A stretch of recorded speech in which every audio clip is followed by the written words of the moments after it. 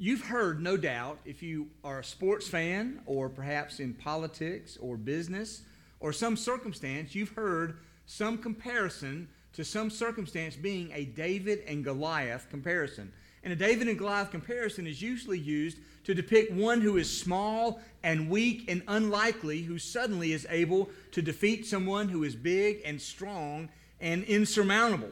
And so we often see those David and Goliath comparisons. Well, in the real story of David and Goliath, we see the story not only of the unlikely defeating the insurmountable, we see the hand of God, and we see ultimately a testimony for God. That's what the story is really all about. And the great message of the story of David and Goliath is the message that you and I can be like David.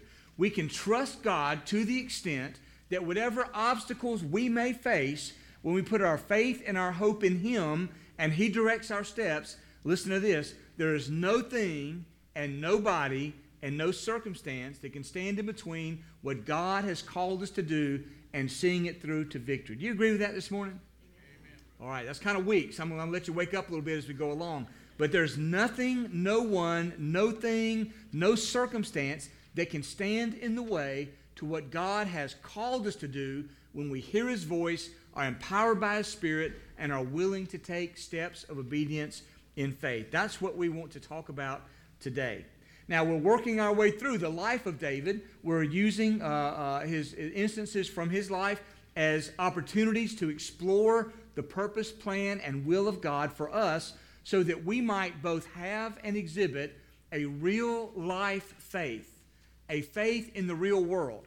Not just a go to church and sing a song and go home faith. Not just a if it works, it works. If it doesn't faith. We're looking to see principles and learn lessons and see examples of a faith that can carry us through every circumstance that we face. And so today we're looking at one of the most famous stories, of course, in all the Bible. But there's more to the story than what we typically see portrayed. And so as we work our way through this morning, the story of David in 1 Samuel 17, I hope you'll take your Bible and turn there, 1 Samuel 17, as we work our way through looking at some principles that we can apply to our lives that will help us to exhibit and have that real life faith, that faith for the real world, I want to just encourage you to listen, to consider, to not just breeze past the story because you know it so well, but to really listen for the details and ask God, what would He have you to do in response to this message? Now, a little background on the message. It's important that we know what we're coming into. And so if a little background is from 1 Samuel chapter 16, just the chapter right before it. And in 1 Samuel 16, as Samuel is anointing David to serve as the next king in Israel, it says in 1 Samuel chapter 16 and verse 13, the Spirit of the Lord rushed upon David from that day forward. We cannot look at the story of David facing Goliath without recognizing that it comes on the heels after the fact of the Spirit of God coming upon David, both in that time when Samuel anointed him and from that day forward, so that when David goes to the scene of the battle and faces Goliath, he does so in the presence and power of the Spirit of God in his life. That's what we have to understand. That's what we have to know is coming into the story. So as we think about that this morning, would you bow your head and let's pray together. Our Heavenly Father, today as we look at this very familiar story and this passage of Scripture, I ask and pray that we might recognize the power and glory of our God, the faith and willingness to follow that we see in David, the empowerment of your Holy Spirit, and the victory that comes, not when we just go out and try to live life on our own and do things for you, but the victory that comes from the leading of your Spirit, the power of your Spirit, and your purpose and your plan for us, that the world may know there is a God who saves. As we pray in Jesus' name, amen. All right, so you have your Bibles open to 1 Samuel 17. We're going to look at the whole chapter. There's like 60 verses there, so we're not going to stand and read and go through all of that, but we're going to walk our way through the majority of this chapter, and we're going to pull out 10 principles. 10 principles. I've got them listed for you there in your listening guide. 10 principles or lessons that we can learn and apply as we work our way through this story of David and Goliath. The first lesson I want you to notice, or that we can comprehend, is found in verses 1 through 7, and that is that we all face enemies. There's always enemies out there. And these enemies are not our enemies, they're God's enemies. If we're seeking to live the faithful life, and we're seeking to live a believer's life, we're seeking to follow after God in our personal life, in our homes, in our job, in our morals, in our character, in our hobbies, in everything we're doing, we're seeking to follow God, we will encounter enemies. Isn't that good news today? That's old me. We will encounter enemies. And in verses 1 to 7, what we see is the Philistines, these ongoing enemies of Israel that live down by the coast, the Philistines are invading or coming into the territory of Israel. Israel wasn't going against them. The Philistines were coming against Israel, and they were attacking. There was an ongoing war, ongoing skirmishes. And I want you to think with me about where the attacks come from, not just in the day of David, but in our day as well. Because again, we all face enemies, especially as we seek to live our lives for the Lord. Some of these attacks come from an invading army, but the attacks also come from people. People right around us, people around us in every area of our lives. And it might be people that offer a temptation for you. It might be people that for whatever reason will turn on you. It might be people that when they see your faith and they know that you're seeking to follow the Lord, they will walk away from you. And it could be that because you're seeking to live for the glory of God and they're not, there may be a persecution of you that is a part of how people interact. But attacks not only come from people, they also come from our circumstances. A spiritual attack can come in the form of a loss of a job. A spiritual attack can come from the standpoint of a car breaking down, and all of a sudden your whole schedule is thrown out the window. An attack could come from a circumstance of going to the doctor and the report is not what you wanted to hear. And 1,000 other things that can be an attack against us because we're simply seeking to follow after God. Sometimes there's a spiritual attack through our finances. I've heard it said before, sometimes there's just more month than there is money. You ever been there before? And so that could be an attack of some kind. It could be a major expense that suddenly erupts out of nowhere this time of year. If the air conditioning goes out, that's not a good thing when the temperatures are rising. So our finances could be an attack. And again, lots of other things, but ultimately recognize this, that we face, as believers and followers of Christ, we face spiritual attacks. Listen to the words of Ephesians chapter 6, verses 12 and 13. For we do not wrestle against flesh and blood, but against the rulers, against the authorities, against the cosmic powers over this present darkness, against the spiritual forces of evil in the heavenly places. Therefore, take up the whole armor of God, that you may be able to withstand in the evil day, and having done all, to stand firm. 1 Samuel 17 begins with these words. Now the Philistines gathered their armies for battle. And they were gathered at Succoth, which belongs to Judah, and encamped between Succoth and Azekah in Ephraim. And Saul and the men of Israel were gathered and encamped in the valley of Elah, and drew up in line of battle against the Philistines. And the Philistines stood on the mountain on one side, and Israel stood on the mountain of the other side, with the valley between them. So we think about these two armies. There's a valley, there's mountains. On one side there are the Philistines, on the other side there are the Israelites. They are going to fight. And then we notice that sometimes the enemy is impressive. Sometimes you have to weigh out, who is this that I'm going to battle with? Who is this that's attacking me? And what am I going to do in response? And the enemy can be quite impressive. On one hand, they can be impressive by their reputation. And some people just have a strong reputation. And when they come against you, when this force comes against you, it can be not only impressive, it can be quite intimidating. In verse number 4, it says, there came out from the camp of the Philistines a champion. A champion. That's an impressive word, isn't it, to describe somebody, a champion? And so the champion comes out from the Philistines. And by champion, it's somebody who has been elevated to the level of champion. What did they do? They fought some battles. They have risen through the ranks. They have done impressive things. And so when somebody's labeled a champion, you know this is not just some run-of-the-mill person. It's not just the average guy off the street. It's not just the average soldier. Somebody steps forward from the Philistines and is called a champion. That's something that is certainly quite impressive. And verse 4 tells us he was named Goliath of Gath. Perhaps they had heard of Goliath before. Perhaps they had not. But for whatever their circumstances were in that moment, Goliath steps out, and he is impressive not only by his reputation, he's impressive also by his appearance. In verse 4, speaking of Goliath, it says, whose height was 6 cubits and a span. You might read that and say, well, okay, he was a good-sized guy. I mean, I used to be 6 foot when I had hair. I used to be 6 foot tall. I'm not quite 6 foot tall anymore. He was 6 cubits. I'm 6 foot tall. That might be, roughly a span might be. He might be 6'2", 6'3", 6'4". He might be a little taller than I might be. But if you round this off and look at what the measurements are back in the Old Testament, this means that this man, Goliath, stood between 9 foot 6 inches tall and 9 foot 9 inches tall. He was a tall rascal. If you're watching the NBA Finals right now, the Golden State Warriors are down 3-1. They could use a man about 9 foot 6 right now.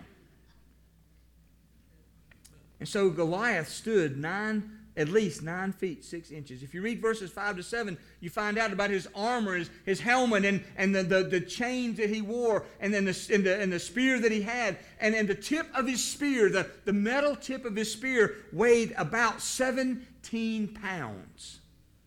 You pick up 17 pounds, you see how far you can throw 17 pounds. Listen, it's not that far. And that's how big and heavy the tip of his spear is. He was quite an impressive person, and it reminds us that oftentimes the enemies that come against us by circumstance, by person, by doctor's report, whatever it may be, can be quite impressive and overwhelming just at the sight of it. And initially we say there's no way we can fight against this enemy.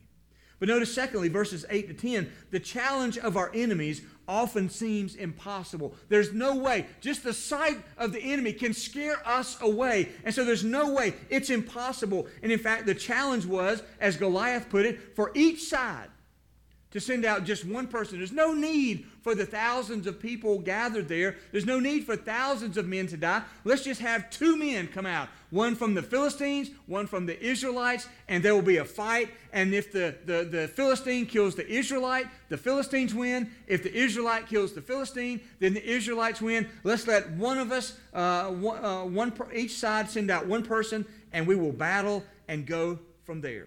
Now, if you read through that, you'll notice that Goliath focused his identity on being a Philistine.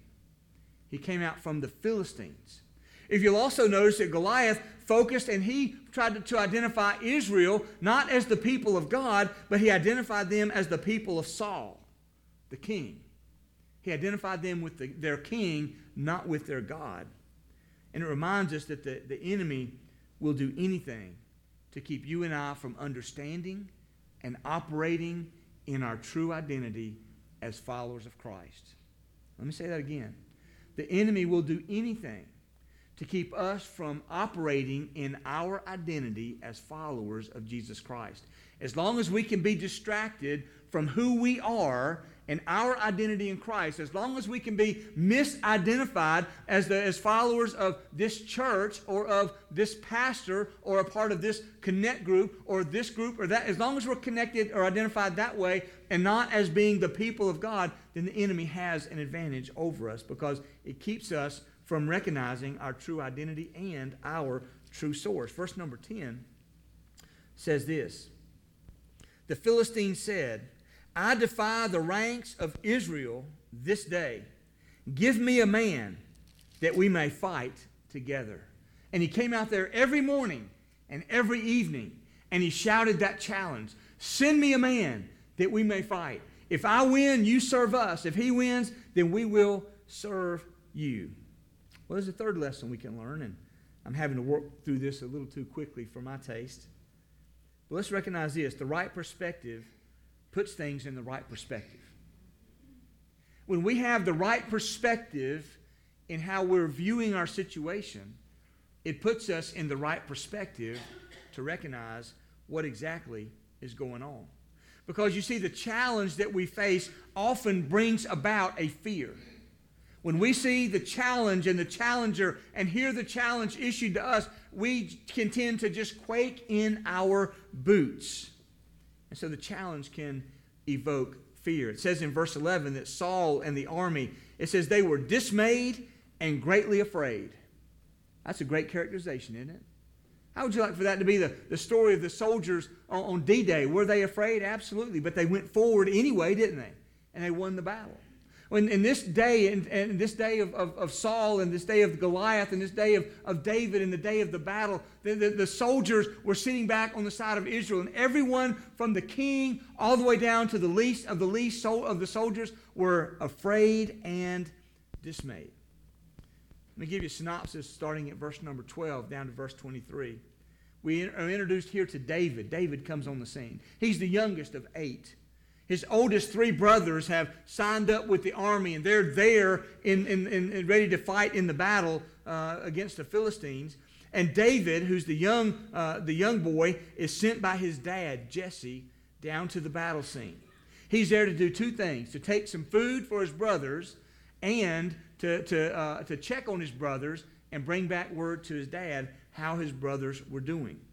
But on David's arrival there at the scene, Goliath comes out and he gives his threat that he had been doing for 40 days. Send somebody out to fight me, and the winner will take all.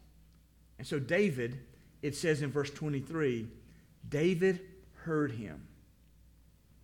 David heard him.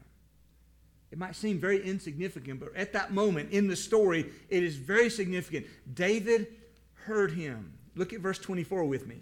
All the men of Israel, when they saw the man, fled from him and were much afraid. And the men of Israel said, have you seen this man who has come up? Surely he has come up to defy Israel. This challenger, Goliath, they saw, have you seen this guy, David? He is tall. He is strong. He has issued this challenge. He's come to defy the nation of Israel. And it reminds us that perspective dictates how we respond. The perspective of these soldiers was this: who are we to go up against someone so big and so strong and so able? That was their perspective. They were not looking at God, they were looking at their circumstance. And that's the same danger that you and I face as believers and followers of Jesus Christ. When we look at our circumstances, they can seem to be overwhelming, to where we don't even want to go out and fight or make the effort. But when we focus on God, it's amazing what can happen. Notice the perspective of David in verse number 26. Who is this guy? Who is this Philistine? Who does this guy think he is? This tall guy with the strong arms and the heavy spear. Who does he think he is that dares to defy the living God? He keeps his eyes not on the opponent, but on who God is. And that makes all the difference in the world. So when you and I are facing challenges from our enemies, when we're facing the attacks from our circumstances or from the doctor's report or from those that would turn against us for any number of reasons because of our faith, when we're attacked by them, we should not focus on the appearance of the enemy, but on the attributes of God. And that makes all the difference in the world in this story. Well, let's look at a 4th lesson we can learn also. And that is that when we're strong, that strong faith is often met with ridicule. Do you know that? If you dare in your home, in your business, in your friend circle, if you dare to live out your faith, I'm not talking about going to church and telling people that you go to church. I mean, if you really look to apply your faith, it's amazing where ridicule will come from. It might come from the enemy. Certainly Goliath was ridiculing the people of God every morning, every evening. And we expect ridicule to come from our enemies. But we also notice in this story that ridicule can come from within the own family. Verses 28 to 30 says this. Now Eliab, this is the oldest brother of David. Eliab, the eldest brother, heard when he spoke to the men, and this is when David speaks, and Eliab's anger was kindled against David. Eliab didn't seem to be very angry about the giant. Eliab wasn't volunteering to go out and fight the giant, but when his scrawny little brother comes up, that's who he gets mad at. His anger was kindled against David, and he said, "Why have you come down here? And with whom have you left those few little sheep out in the wilderness? I know your presumption and the evil of your heart, for you've come down to see the battle. You just nosy. You're just coming down here to see what's going on." And David said, "What have I done now?" That's the classic response of little brothers everywhere, isn't it? What have I done now? Was it not but a word? I'm just asking around. I'm just here to do what Dad had sent me here to do. So we see the response here of being met with ridicule. Sometimes it's our family. Sometimes it's even in the church. On more than one occasion, I've heard, now not here at Ridgecrest, of course, but on more than one occasion, I've heard of people who are involved in their church, and somebody in the church has told them, "Listen, you don't take this being a Christian too seriously. Don't let it impact every area of your life. You got to put it in perspective. You can't be taking steps of faith. That's not what we do. We simply recognize who God is." We'll notice a fifth lesson we can learn. Verses 31 to 36, and that is that desperation considers any option to address the challenge. Let's think about that a second. When we get desperate, we'll try to address the challenge that is facing us any way we possibly can. Now think about Saul, the king. He was tired. He was afraid. He was dismayed. He didn't know what he was going to do. He's got his army facing the Philistines. Every morning, every evening, Goliath is coming out and issuing his challenge, and Saul doesn't know what to do. Is there anybody who is willing to step forward? I can imagine the first day or two when Goliath comes out, Saul says, "Okay, let's gather around everybody, get the generals here and the captains here, and let's get our heads together, and let's think, who is the best of the best that can go out and fight Goliath?" And they may have said, "Eliab, the son of Jesse." So they call Eliab in. They say, "Eliab, we want you to be the one to go out and fight the giant." And Eliab said, "Ain't no way." All right, it's not Eliab. So they call in this one, they call in that one, they call in this one, they call in that one. "You're the one, you're the one. You go out, you go fight. Not me, take him. Not me, take that one. Not me, my leg's hurt." You know, any number of different excuses. But one by one, the best of the best refused to go. And Saul is getting desperate. And when things get desperate, you're willing to take more desperate measures. Verse 31, when the words that David spoke, because David is saying, who does this guy think he is, this Philistine? Who does this Goliath think he is? He's challenging the living God. And so when Saul heard about that, he sent for David. He said, "Have we found somebody that's willing to go out and fight the giant?" And notice three things about David. Remember, 1 Samuel 16:13, David was filled with the Spirit of God. The starting point of this story, the background of this story, is that before David ever got to the battle, he was filled with the Spirit of God. And when you and I will begin from the standpoint of being filled with the Spirit of God, then the battle, doesn't matter what the battle is, we're already on the winning side. So he's filled with the Spirit. Notice, secondly, he was focused on the living God. His focus was not on the giant. There's a lot of things to admire about the giant. There's a lot of things to recognize about him because he was a champion. He was tall. He was strong. He was impressive. He was bold. He had this spear that weighed 17 pounds. He was quite formidable, but he is nothing compared to God. So David was focused not on the giant, he was focused on the living God. And notice also that David was fighting mad. He was so mad and upset that not that Goliath was challenging the Israelites, but that Goliath was challenging God. Who does this guy think he is? Challenging the living God. Look at verse 32 through 36 with me. Here's what it says. David said to Saul, "Let no man's heart fail because of him." This is Goliath. "Your servant, I will go. I'll fight this Philistine." You need somebody to go? I'll go. Who does this guy think he is? And Saul said to David, "You're not able to go against this Philistine to fight with him, For you're but a youth. You're just a scrawny kid. And he, Goliath, has been a man of war from his youth. But David said to Saul, your servant used to keep sheep for his father. And when there came a lion or a bear and took a lamb from the flock, I went after him and struck him and delivered it out of his mouth. And if that lion or that bear rose up against me, I caught him by his beard and struck him and killed him. I might look scrawny, but I can take care of the lion and I can take care of the bear. Your servant has struck down both lions and bears, and this uncircumcised Philistine shall be like one of them, for he has defied the armies of the living God. And notice how David is saying this here. He's not saying Goliath has defied the armies of Israel. He's not saying that Goliath has defied the armies of Saul. Remember, Goliath was tying the army to Saul, the king who was afraid. Your king's afraid. How are you going to fight against me? David ties Goliath's insults not to the army or to the king, but he ties them to God. He has defied the armies of the living God.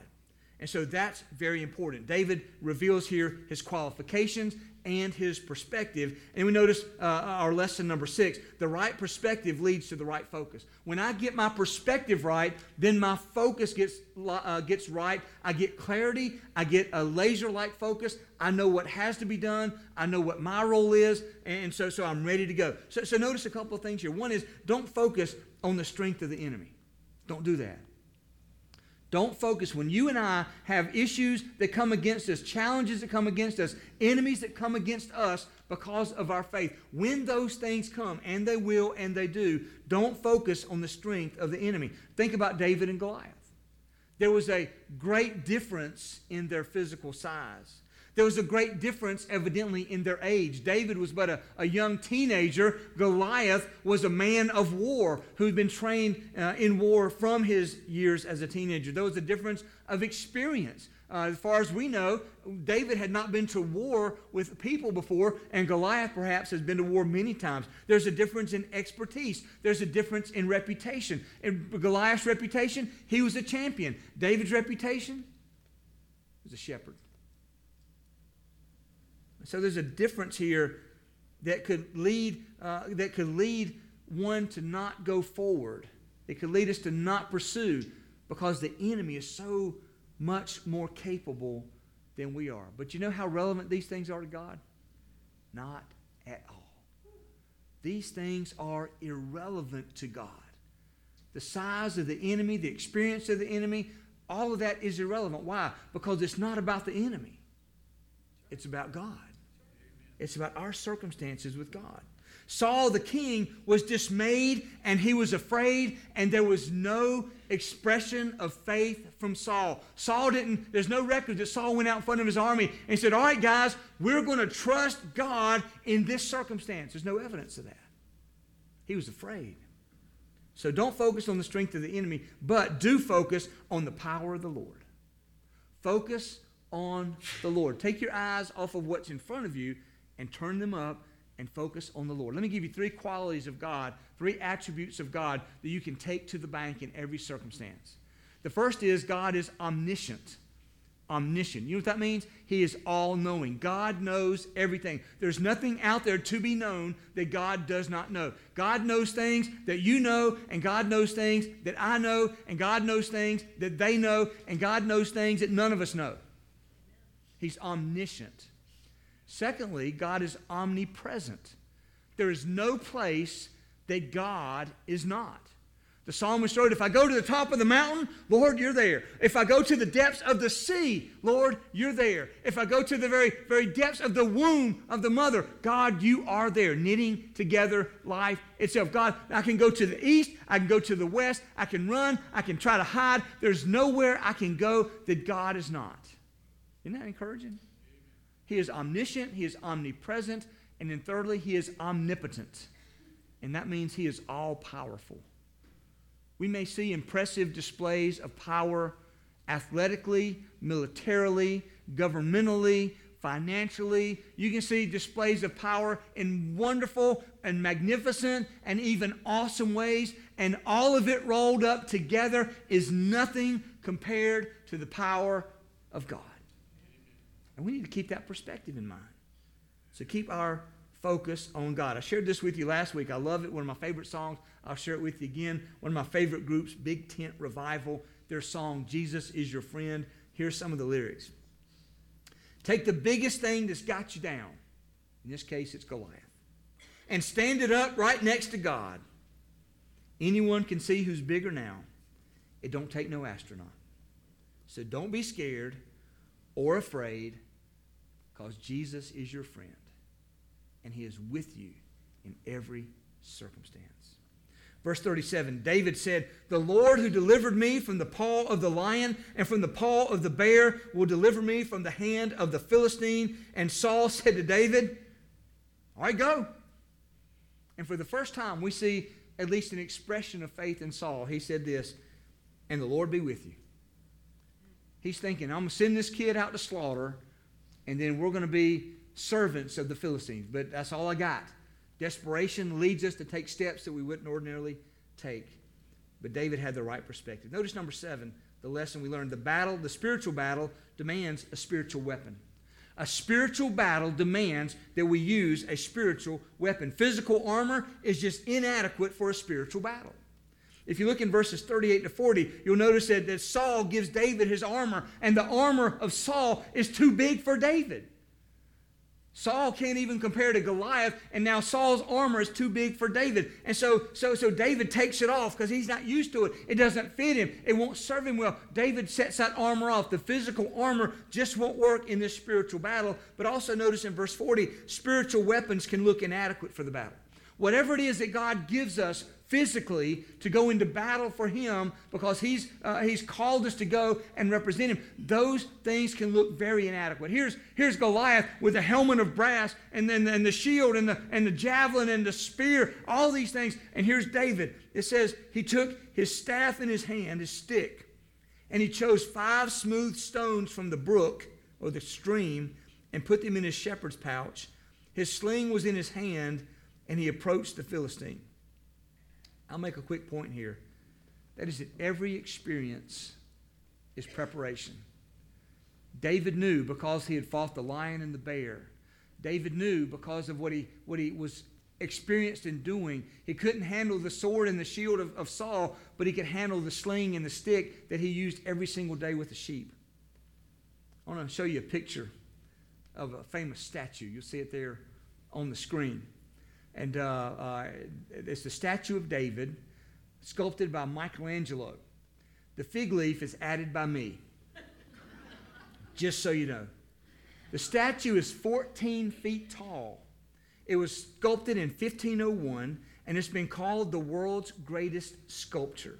Traditionally, before this time, go back to the first slide, if you would, the one before. The very first one there. Yeah, right there. So traditionally, sculptures and paintings of David had only been after he had defeated Goliath. But for the first time, Michelangelo depicts David before the battle. And there's some very significant things about this. The next slide is going to show the head, just a close-up of the head of the sculpture. And you'll notice that David here in the sculpture, he's tense. He has high concentration. He is relaxed, but he is alert. He transmits an exceptional self-confidence and concentration. And notice his eyes. His eyes are focused like laser beams on the enemy. And this description comes from the historians that write about the statue. Notice also the next picture is a picture of the slingshot that David had. It's almost invisible because the slingshot demonstrates in the statue that David wins the battle not by any great outward weapons that he has. Almost invisibly, he wins it by faith. In the left hand, he's holding the pouch. In that pouch is the rock. And if you look at the back side of the statue, which I'd have to put another fig leaf on, so I didn't show you that side, but across the back of the statue, it runs down so that his right hand has the other end of the sling in it. So he's holding the sling here. He's got the rock in the pouch. He's got his right hand holding the sling. And at just the right time, he'll release the sling and he'll start swinging it around his head so he can throw it at Goliath. But the focus of the weapon of David is not the sling, it's the faith that he had in God. Then you notice also the picture here on the screen. We'll go back one. You'll notice the picture of the hands. The right hand especially is a hand that has pulsing veins on the back of the hand, showing the determination, showing the tension that's there, showing his engagement in there, in that. And so he is tense and ready for the battle. And then the last picture here is the same one again of the whole statue. The head and the right hand, you may or may not can tell it in the picture, but the head and the right hand are larger than the dimensions of what a body would be for two reasons.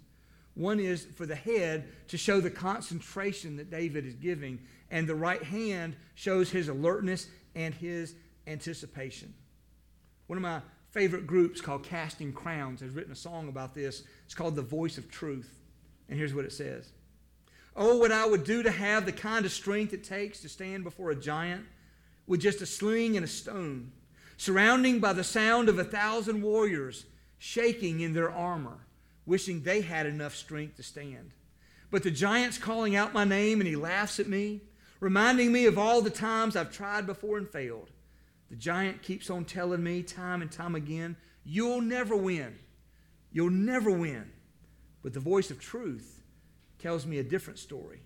The voice of truth says, do not be afraid. The voice of truth says, this is for my glory.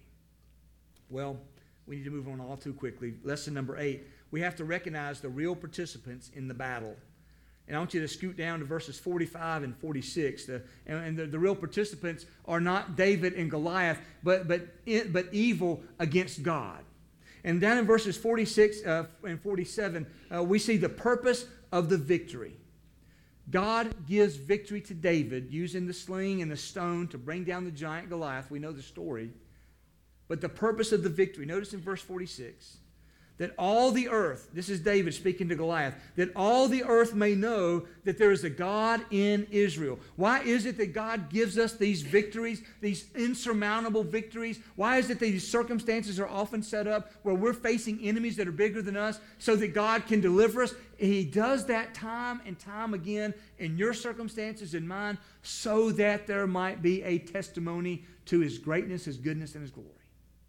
That's why God does what He does, so that the world may know that there's a God in Israel. And notice also in verse 47, and that all this assembly may know that the Lord saves. The Lord saves, not with a sword, not with a spear, not with the outer weapons, not because we're bigger, not because we're stronger, because then it would be because of us. No, the Lord saves because we are insufficient. We are unable on our own. He saves to demonstrate who He is and His glory. Well, David throws a stone and the giant comes down and he dies.